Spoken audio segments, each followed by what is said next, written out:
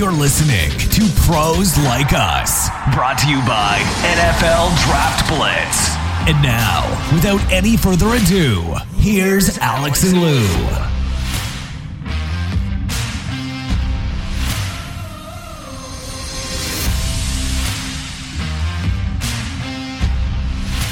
That's right, gang. We are back and better than last week. We hope. Week 18, we've made it. The last regular season weekend. Everybody's playing either Saturday now and Sunday. Should be a wild day. So we'll talk a lot about the playoff picture, who's in, who's out, who still has a chance. Not many teams, but there's still some intrigue at the bottom of each conference. We have a guest. We'll also talk about the 3 Bs, and we'll hit you with those Bs as we go. A little tease on that one. But Alex is here. Alex, what do you know?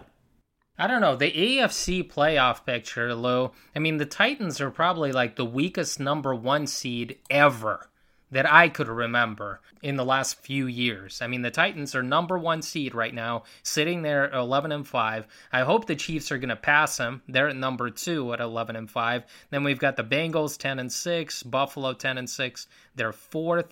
New England has clinched. They're 10-6. They're sitting at number 5, and they're going to have a rematch most likely with the Bills once again for the 3rd time this year. And then we've got 3 teams, Lou. We've got the Colts at 6, the Chargers at 7, and Vegas on the cusp, also 9-7, like the Colts and the Chargers, sitting at number 8. What do you think? I mean, the Titans are like the weakest number 1 seed that we've ever seen. You know, it's been many years, and there's a stat out there. It's been a long time since a number 1 seed has had 5 losses. Now, obviously, both teams, all these teams have a game to play. Titans have Houston, and it might be at Houston, yes. So, I mean, unless they go in there and lay an egg, but with everything to play for to really clinch that number 1 seed, you got to believe so. The Chiefs are at Denver. You got to believe they're smarting after that loss and don't want to drop any further than 2. So Tennessee's going to be there. But as far as weakest, I don't know. Supposedly, Derrick Henry's practicing, or at least pointing in that direction. So with the extra week off, he might be ready to go by the time they play a game. So they've hung around. Everything's been so wide open. You look at all these teams that you mentioned. Can we really say any of them are an overwhelming favorite? Like if the Chiefs were the number 1 seed right now, people might feel a little bit more comfortable just because they've been there the last few years, but are they really that much better than everybody else? Are the Bengals ready for prime time? Sitting there at the 3 seed, the baby Bengals, if you would. I think you named them that, Alex, so you take credit. No Mixon this weekend, COVID. But, and there's so many other guys, you just don't know who's playing. I mean, Philadelphia's got a bunch of guys on the COVID list, but that's the NFC. And then the Bills seem to be finding themselves. Singletary's getting the ball a little bit more. They've kind of woken up and said, hey, we do have to run the ball a little bit. So they're going to be dangerous. The Patriots, they have to play a certain way, right? I mean, it's got to be a close game. Get Mac to the 4th quarter. Can't get too far behind. And, you know, they can slug it out with anybody. But, again, it has to be a certain way. Chargers and Raiders win and you're in.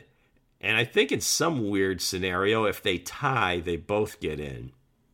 So, yeah, there'll be conspiracy theorists looking into that one. Lou, who do you have? I mean, the Colts, still, I'm a Chargers. The Chargers are Vegas. I'm still a Chargers honk. Obviously, I picked them again last week. I've picked them since the beginning of the year. I think they're a really, really good team. They're good enough to beat any of these teams on a given day. I don't know that the Raiders really are. So the Chargers, for sure. Are the Colts going to lose to the Jags? Well, here's the thing, and this was a weird stat. They're 0-6 in Jacksonville, their last 6 trips down there. I was like, no way, this can't be real. They are. They've lost their last 6 games in Jacksonville. Now, obviously, this is a completely different Jacksonville team. Not that they were great or anything last year, but I think that was early in the season. Might even been the first game. I can't recall. I think it was Phillip Rivers' first game, so it was last year. I think it may have been the opener, so they weren't really quite ready. And the Jags, we didn't know they were going to be historically bad. But now, I mean, those wheels have completely fallen off. It would be hard to see the Jags winning that game. But then again, They beat Buffalo down there 9-6. So, yeah, stranger things have happened. And obviously they have 6 times in a row. I can't imagine like the Raiders being in, though. I mean, I do think the Colts are going to beat the Jags and the Chargers are going to get in there as well. I think those are the final 2 spots. I mean, that's how it should be. It's been a nice story, but I think the Raiders, after having some momentum, they lost a few games and now they're trying to get back into it. I don't think they're going to have enough. And by the way, Josh Allen is so up and down for Buffalo. I started him in my fantasy. He threw 3 picks for me. And I lost that final fantasy game for that first place. Yeah, I'll never forgive Josh Allen for that, honestly. Benched him the previous week. He scored 30 points, and then I put him in, and, he still got me enough. But, he threw for like 120 yards and threw 3 picks. He scored 2 touchdowns on the ground, but I'll never forget Josh Allen. I might take it out on him next year and just not draft him. I have that long-lasting memory out there, and it just something stayed with me, and I might not have him as my quarterback in my fantasy. Hello? You've got that grudge. Okay, all right. Yeah. NFC is pretty solid, pretty tight right now. Really, the intrigue, again, is at the bottom where your Niners are actually the 6th seed as we stand right now, have not clinched the spot.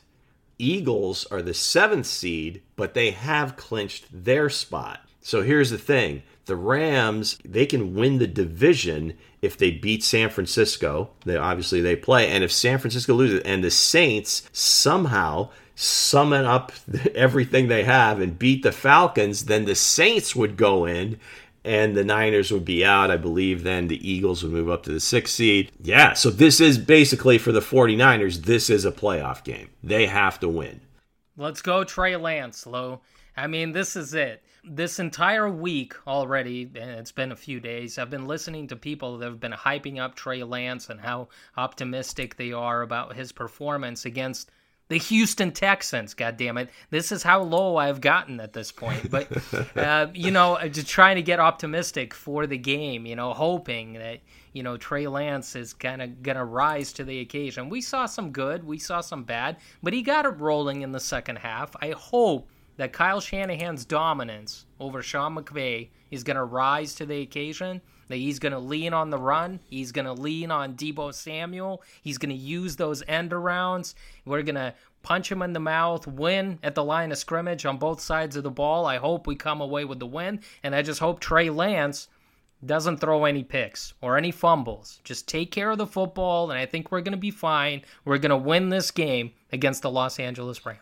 He hasn't played in how many weeks, so obviously there was some rust, that first half. But the second half, he seemed to kind of settle in and made some plays, both with his legs and throwing the ball. I have to give credit to ESPN, their NFL playoff machine. So if the Niners lose and the Saints lose, the Niners still get in as the 7th seed, and then Philadelphia would move up to 6. You don't want to leave it in somebody else's hands, but it's not like New Orleans is any lock to go into Atlanta and win that game. They struggled mightily with Carolina, who, again, that's another situation that has just kind of really come off the rails. And now you're wondering, is that coach going to survive this with the kind of impatient owner? They don't have a quarterback. They extended Sam Darnold. So Atlanta's been playing at least decent competitive. I don't think Arthur Smith has lost them. I think they're engaged and they're playing hard. So still a chance in case the Rams beat them. Well, let's just say this. Nobody wants to play the 49ers in the playoffs. Not the Los Angeles Rams, not the Tampa Bay Bucks. They would much rather have the Saints in there and the Eagles because they know they'll have a better shot to advance. The 49ers are probably the most dangerous team out of all the bottom teams that are left out there. I also think the Arizona Cardinals are a wild card here because they took care of business against the Dallas Cowboys, who were also sleepwalking in the first half. I mean, Dak and that offense, they didn't wake up until the fourth quarter. I wouldn't want to play Arizona, especially when they're on the road, because they're a hungry bunch. They're like a different team when they're at home. It seems like they don't play when they're at home. because they're probably like outnumbered. I mean, more fans travel to Arizona than they actually have fans in Arizona rooting for them. But it's I a wouldn't want to play the destination, Cardinals. and you've got huge retirement communities and just transplants. Yeah, a lot of cities are like that, but I hear what you're saying. It's tough. It's tough when you're at home and you got a big section full of Cowboys fans or Rams fans or whatever. So it's not a section. I'm sure it's like 90% Cowboys fans and 10% Arizona Cardinals fans, because they just haven't had much to cheer about in the last 30 years, except for that Super Bowl that they went to. But I wouldn't want to play Arizona. I wouldn't want to play San Francisco, but it's going to be a tight race. I hope my 49ers get in, though. One more nugget for you here, and they can actually lose and be the number 6 seed. So if they lose and Philadelphia loses to Dallas and Atlanta beats New Orleans, San Francisco could lose and be the 6th seed, kind of hold their spot. Just wanted to give you a little bit, just a little bit more hope, just in case things don't work out so well against the Rams. Does that make you feel better? It doesn't. We just have to go in there and just win the game. That's it. I mean, we can't rely on what other people are doing. Just win, baby. That's right. Let's go. Hand the ball off. He owns McVay. Let's do it. Okay. We do have a guest coming up. He's a running back for the UTEP Miners in Prinendale, Texas. Number 2, Quadreas Wadley. Quadreas, how you doing, man? I'm doing pretty good. Just excited to get my journey started. How about you guys? Doing well here. Wanted to make your mom happy, say your name properly, so I hope I did all right. Yeah, you did just fine. Where did you get the nickname Q? Well, growing up, people would just have trouble saying my name, like from teachers, friends, and even my family. So my dad was like, okay, we're going to put a stop to this early. And then he just gave me the nickname Q. He was like, everybody just call him Q. Because he was feeling bad because everyone was messing up my name, which I thought was funny. Q. I guess we'll go with that then. It makes it a lot easier. Where will you be training? Where are you training right now for the NFL draft? I haven't started training yet, like officially, but I've been training locally. But I will be training at an APEC facility in Tyler, Texas, so I can get hands-on, good training with my position work. Have you been introduced to that facility already? I mean, have you gone there? Have you seen the people? Have you mingled a little bit, found out who's going to be coaching you?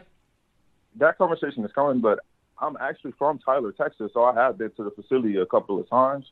On breaks, when I would go visit my mom, I would use that facility.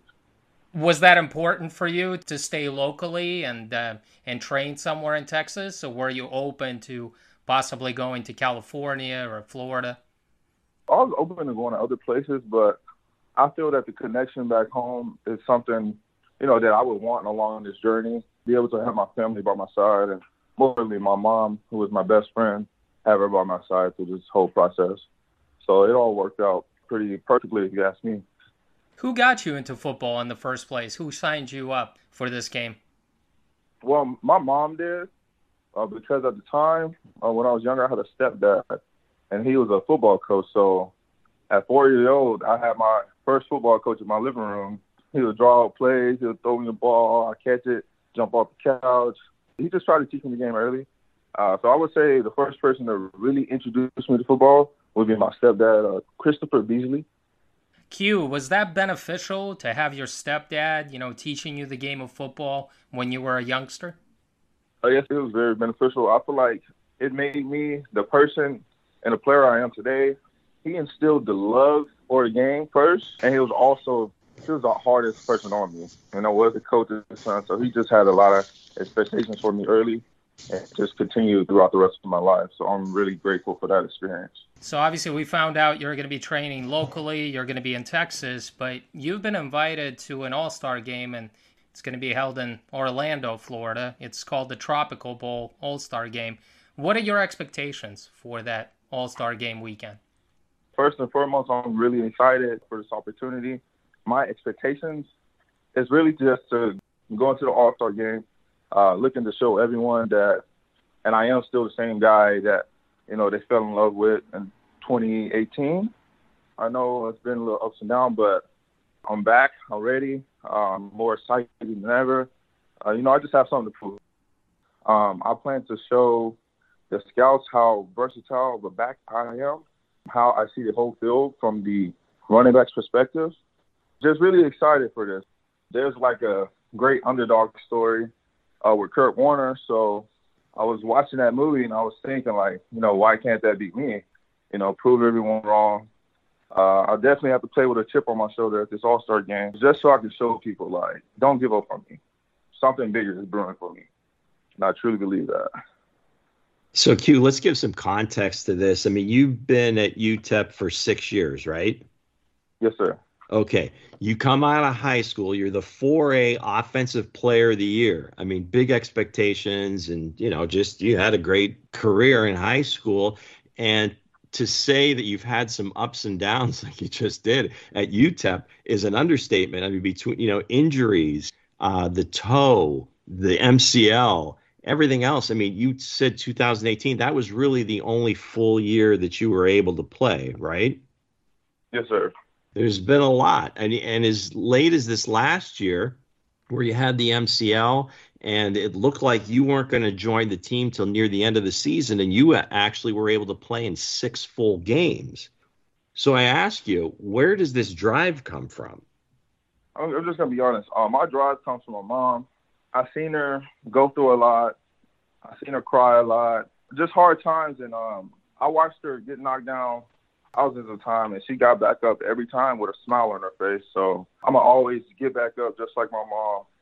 She instilled that in us when we were young, and I'll always forever be grateful for that. I had read that, quote somewhere where it said that you keep getting up no matter how many times you get knocked down. And it sounds like you've really taken that to heart. And it was also a rough go because, the team wasn't doing very well. 2-34 through the space of over the years, and then 3 different coaches. You've dealt with a lot. But I guess from a physical standpoint, where are you right now? Where would you put yourself percentage-wise? I'm 100%, no doubt. Have you noticed any limitations since the injuries? No, there are no limitations. I mean, everything's pretty good. I mean, I did all the rehab, all the extra conditioning training that I needed. Whenever I was back at UTEP, I did, separate exercises for the body parts that I had hurt in the past just to make sure I can keep it strong and healthy. I was doing everything in my power to make sure, I can perform at my highest. You were able to come back at mid-season. How special was that return? I mean, you come back against Rice. Take us through just being on the field and everything that went on that day. It was amazing, but I have to give all thanks to God because one of my earlier doctor appointments with the whole MCL sprain, the doctor told me that I may be lucky to get 2 games out of the whole year. And I was like, nah, I think God has something bigger for me. It was an amazing feeling whenever I got to walk on the field for Rice. I was happy to be back with my teammates. They were happy to see me back. I just had a really good supporting cast around me for my return. Everyone was excited. My family was excited. And look at what God can do. I always just have to keep going strong until the end. And that's what I did, and it worked out for me. And you scored a TD that day. What was that feeling like? It was emotional. It brought me to tears. I thought people counted me out. Being able to get in the end zone shows like, okay, like I can still do this. It's just going to be a different journey for me, but I still got this. Your team had an amazing season this year. I mean, obviously you've lost a lot of games through the years, but this year, senior year, you won 7 games and went to a bowl game. It is the first winning season that you were a part of at the school. How gratifying was this last season at UTEP?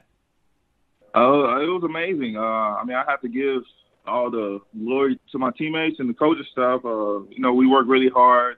And for me, from a senior's perspective who've been there throughout the whole time, I was just happy to see that we were able to finally get the culture change. That was pretty much just the biggest issue. We just had to instill the want and the will to win in guys. And I feel like that's what, we did as soon as Coach Zimmer got there. Training was hard. I feel like they were trying to make people quit, but all the guys stuck in there together. We rallied around each other, and we got the job done. As you look back on your career with the Miners, what was your most memorable moment? My most memorable moment would be whenever I played against Army as a sophomore, and I rushed for 156 yards on a pretty good Army defense. That moment was like surreal for me because then it really made me realize the type of player that I could be. Like, you know, I could really do this if I put in the right effort, have the right mentorship around me. So, yeah, that moment will forever be in my head. Q, what would you say is your best characteristic, your best trait that you bring to the football field as a running back? I'm selfless. I understand that, I mean, running backs, we want the ball, but if that's not necessarily, you know, the best thing to do right now, I'm willing to do whatever's best for the team, whether that be go motion out, run routes, and, you know, catch balls out the backfield, whether it's pass protection, whether it's anything. Like, I'm just a selfless person. I'd rather see, you know, the team win before any individual success.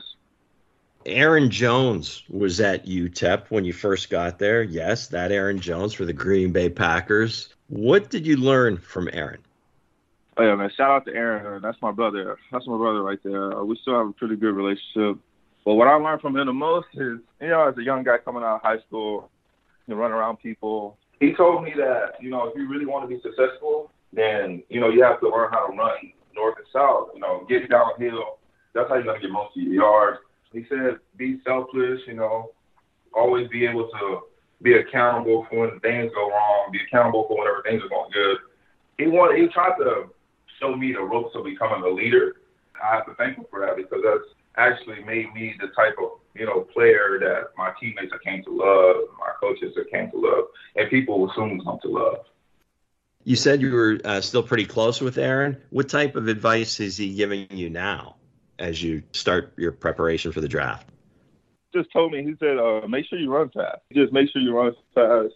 Make sure I'm able to stay healthy. I mean, he told me to, you know, keep God first before anything, but just to give it all my best shot and see what happens. Now, we all know what a great football player Aaron Jones is. I mean, all pro. I mean, you see him on the field. He's just a spectacular player. But how was he as a roommate? I mean, he's cool. Like, Aaron is, like, super cool, super laid back. I mean, if you wanted to play the game with him, he'll play the game with you. If you wanted to know anything about him, like, he's a very vulnerable guy, too. He just always wants to make people that he care about feel like family. And I feel that's what he did for me. Because I was also his roommate, but, you know, he would also go out his way to invite me over for family cookouts. So I'll be around his whole family. You know, it just, you know, made me feel at home away from home. Okay, well, I would imagine you'll continue that relationship at the next level. At some point, you changed your number from number 4 to number 2 while you're at UTEP. Give our listeners an idea of what the responsibility is of wearing number 2 specifically at UTEP, what that means. Okay, so wearing number 2 at UTEP is probably the highest honor that you can get. So a little backstory about that. Luke Laufenberg was one of my good teammates. We actually hung out quite a bit. We played basketball together here and there. But he unfortunately passed to cancer. But Luke was the type of player, you know, that he gave 100% effort.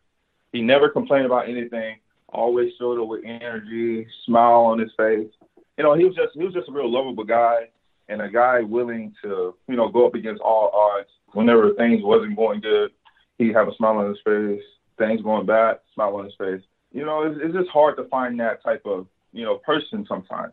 Pretty much the whole team, everyone votes on it. So if you're elected, you know, that means, you know, guys really see something in you as a person.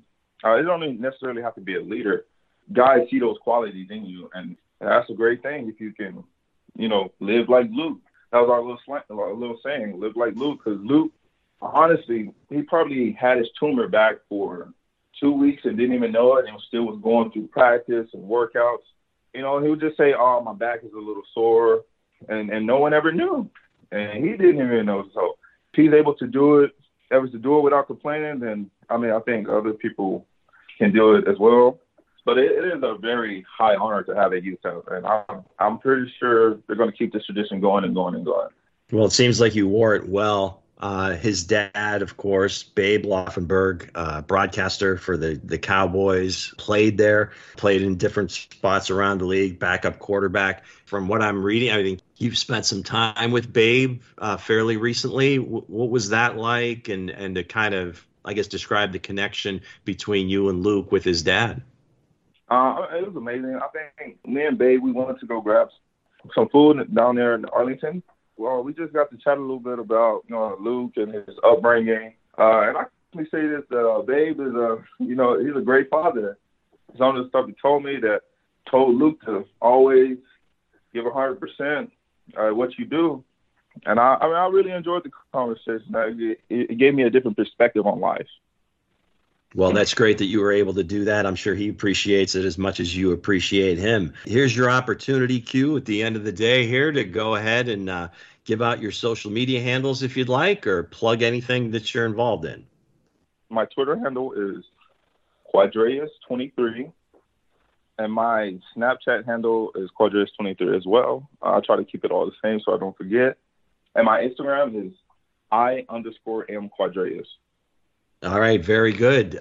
We wish you plenty of luck along the way, Quadreus. You've certainly earned the opportunity at this point for all the work that you've put in and all the injuries that you had to deal with. This is a great story. I hope people listen to it and we get some feedback. All the best to you, whatever you do, whether it's football or the next thing. We wish you the best of luck.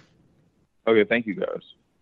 Thanks again to Q Wadley. Great story. This kid has just been the picture of perseverance. 6 years at UTEP and really one full season, but he kept coming back, kept getting himself in shape. He's ready to go, and we're hoping for the best as he prepares for the draft.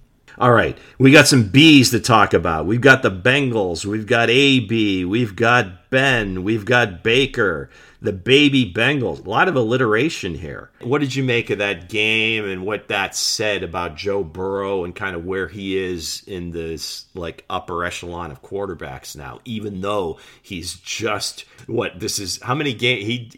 He played, 12 games last year?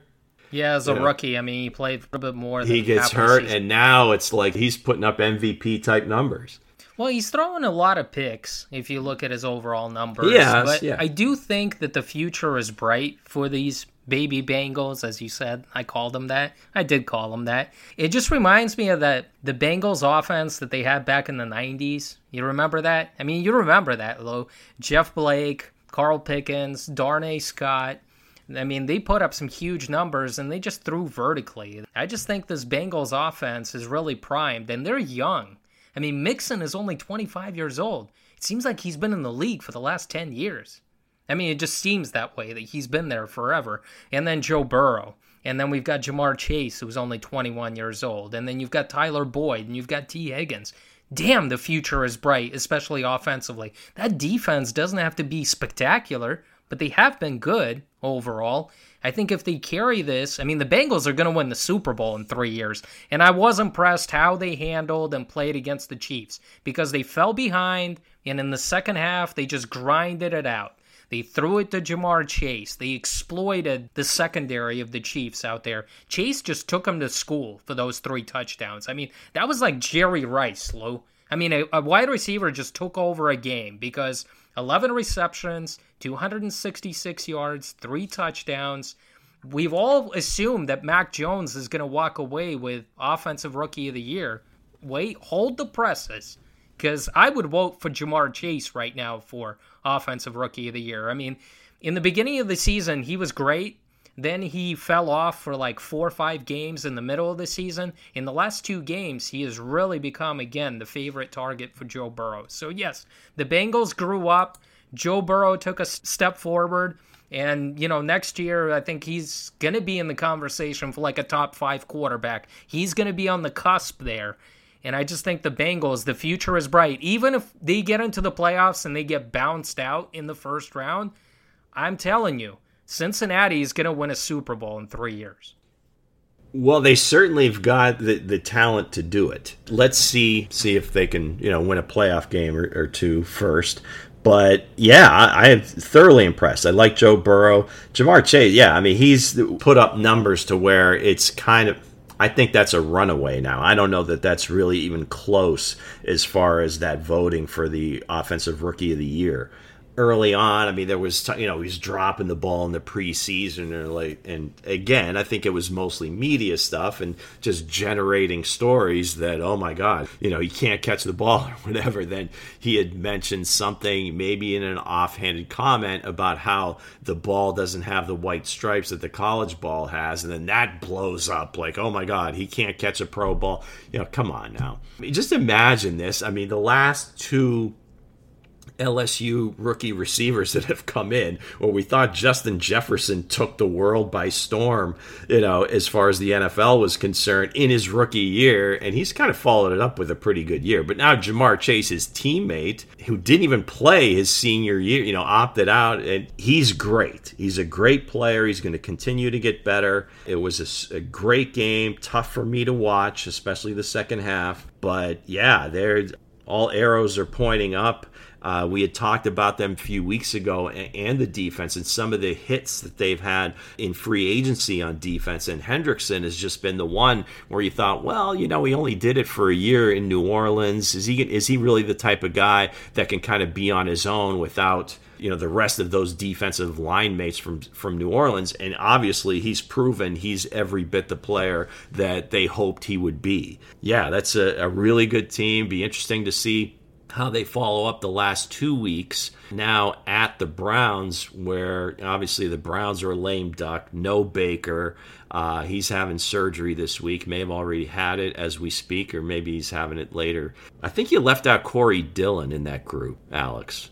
Got to shout out Corey Dillon. He was a baller. He was their best offensive player. I figured I would mention those wide receivers and the quarterback that nobody talks about. So the Bengals didn't have a defense in the 90s, but they could put up points offensively. Ja'Marr Chase, he broke the rookie receiving yards record in a season with 1,429 yards, which was set, like you said, by his former teammate, Justin Jefferson, just last year. So if you're looking for a wide receiver coming out of LSU, take him. Take the next guy as well, because they seem to be doing something right. I was wrong about Ja'Marr Chase, by the way. I can own up to it. I was critical of his play. I thought he was going to be a bust. He was taken in the top 5, top 10. I was really critical of that because I feel like unless you're Calvin Johnson or Larry Fitzgerald, you don't take a wide receiver in the top 10.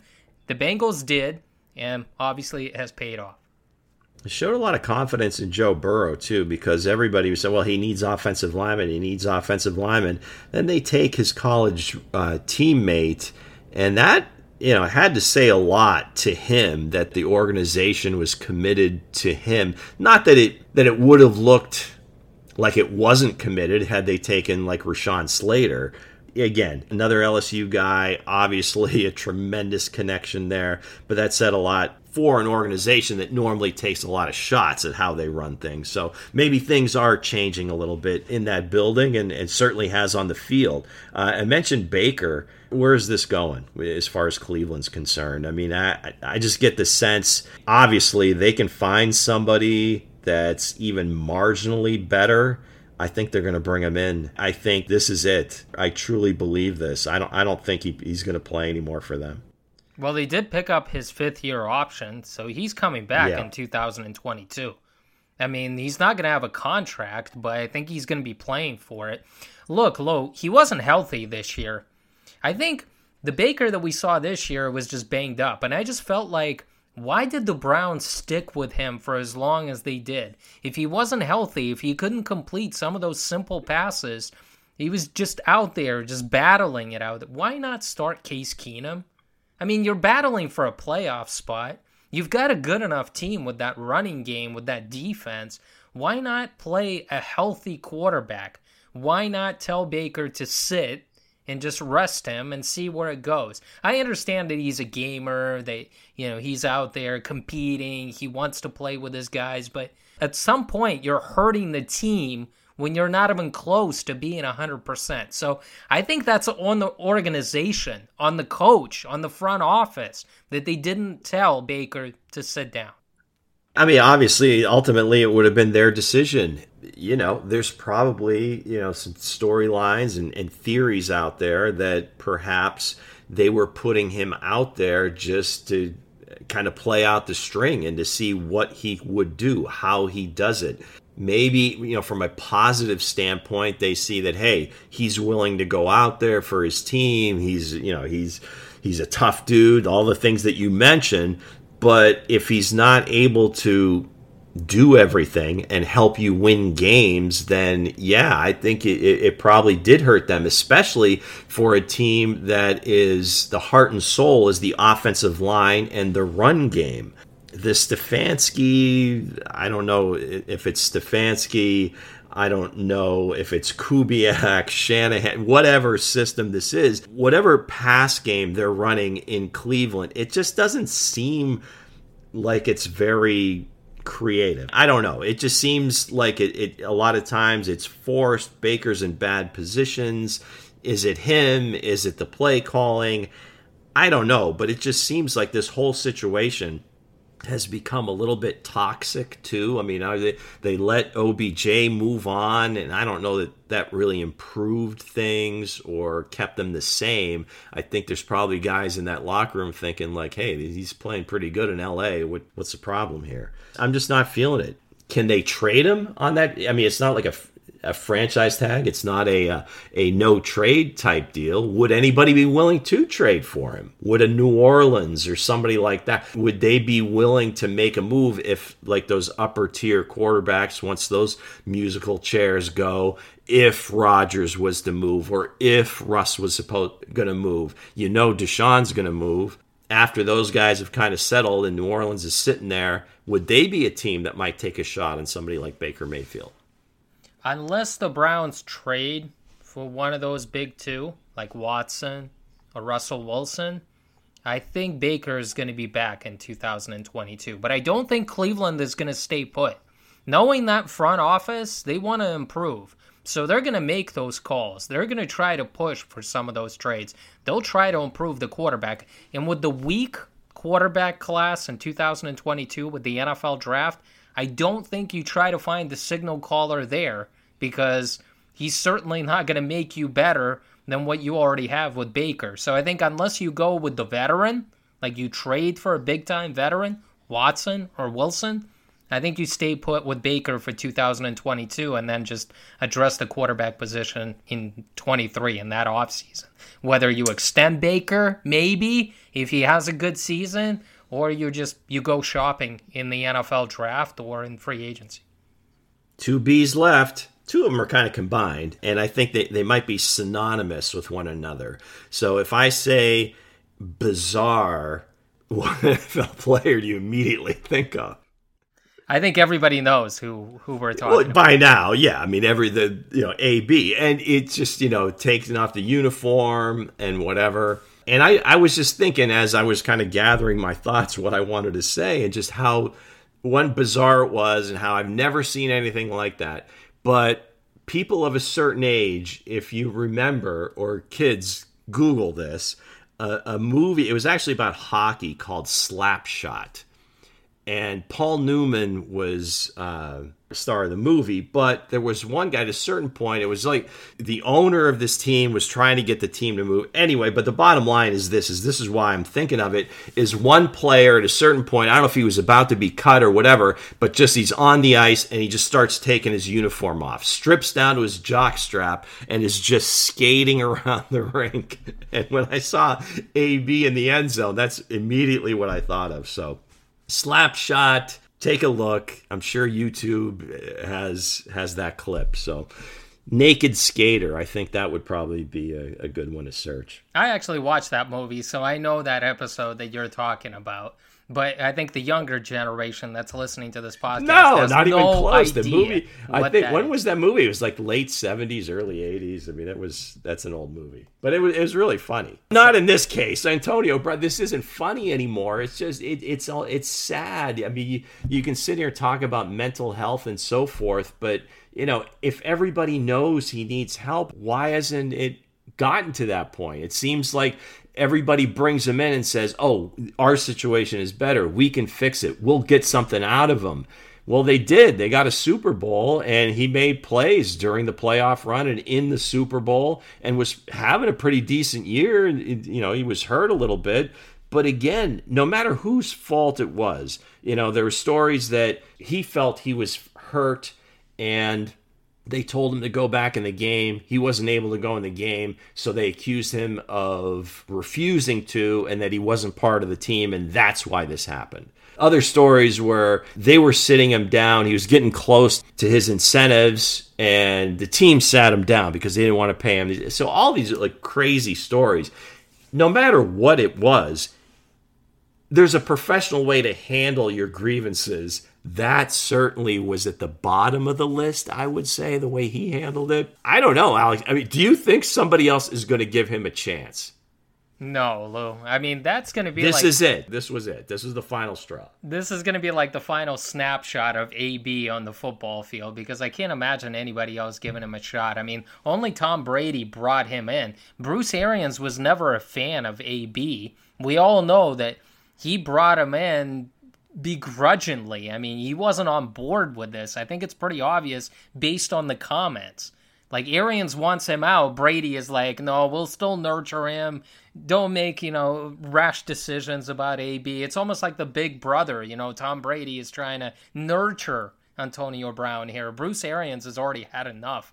You and I believe that there's no way that he was going to be back, but they were desperate when Godwin went out with an injury, and so they brought him in again. It's just, that's it, Lou. It's over. Would you put him in the Hall of Fame, Lou?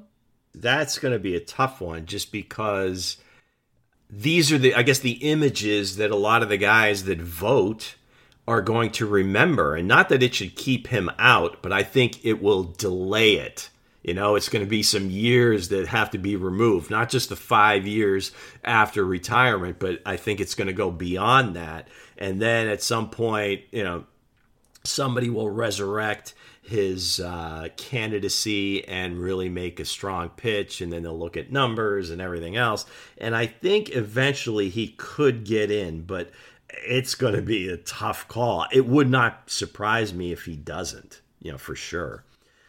Speaking of Hall of Fame, last game at Heinz Field, you certainly got to believe it was now after the kind of the send-off. And Ben had one of those 2020, 2021 games. I think he had 46 attempts and 120 some yards. Everything was short and flat. But hey, they won the game. They're still alive. They're one of the teams that's praying for that Jacksonville win against the Colts. And hopefully they can eke one out against the Ravens. But, Ben's certainly going to go in the Hall of Fame. I think this is it. I think this is the right time. It probably was the right time a couple of years ago or even last year. But it was just good to see him kind of get that moment with the Steelers fans. And it was just pretty cool. And you could tell, obviously after the game, he was really choked up. He was having a hard time with his interviews. But it was good to see. The Steelers are a class organization, so you wouldn't expect anything less.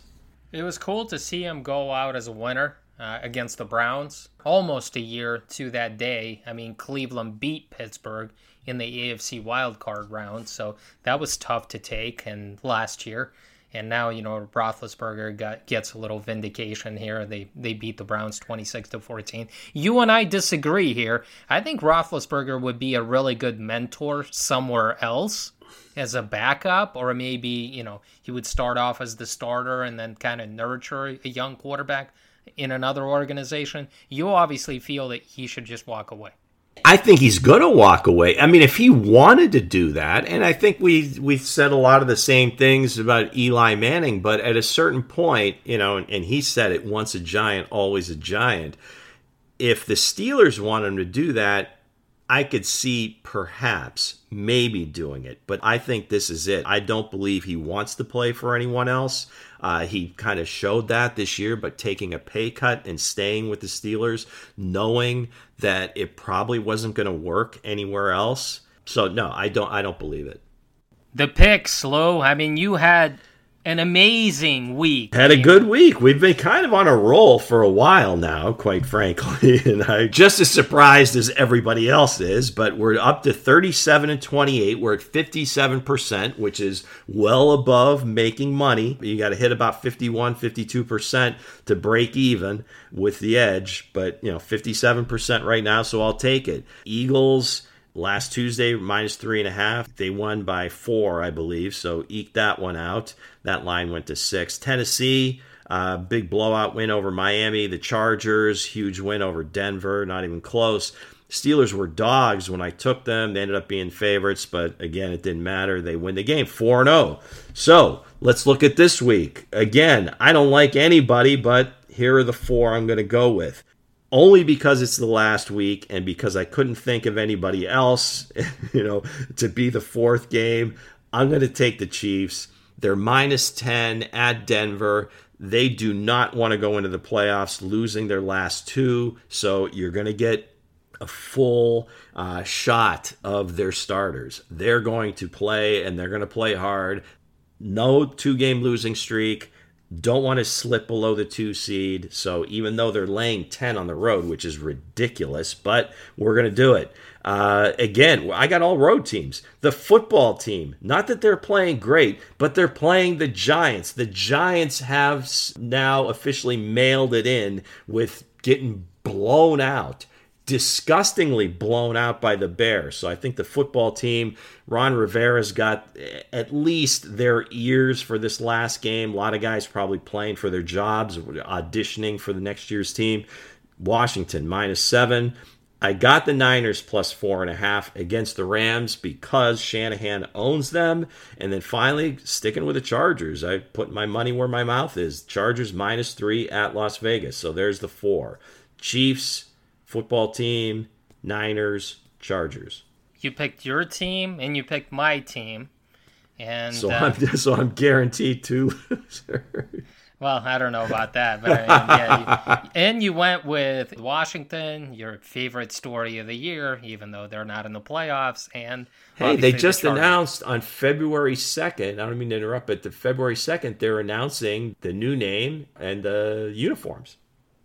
And it's going to be the football team, right? I've always liked Red Tails, the Tuskegee Airmen. So I'm pulling for Red Tails. All right. I'm going to piggyback off of you. And I was going through, all the teams. And I didn't know which picks you were going to take. I'm going to take the Chargers as well. -3 on the road versus the Las Vegas Raiders. The Chargers will win. They will clinch that final playoff spot. And you don't want to play the Chargers in the playoffs with that high-powered offense and Justin Herbert because they can surprise anyone. So that's my lock of the week. My lock of the week has not come in, I think, in the last 3 weeks. So I'm hoping it comes through this week with the Chargers. All right. Very good, gang. Enjoy your Week 18. This is going to do it for us. First week of 2022. So Happy New Year to everybody. Please subscribe. That's Alex. I'm Lou. Peace.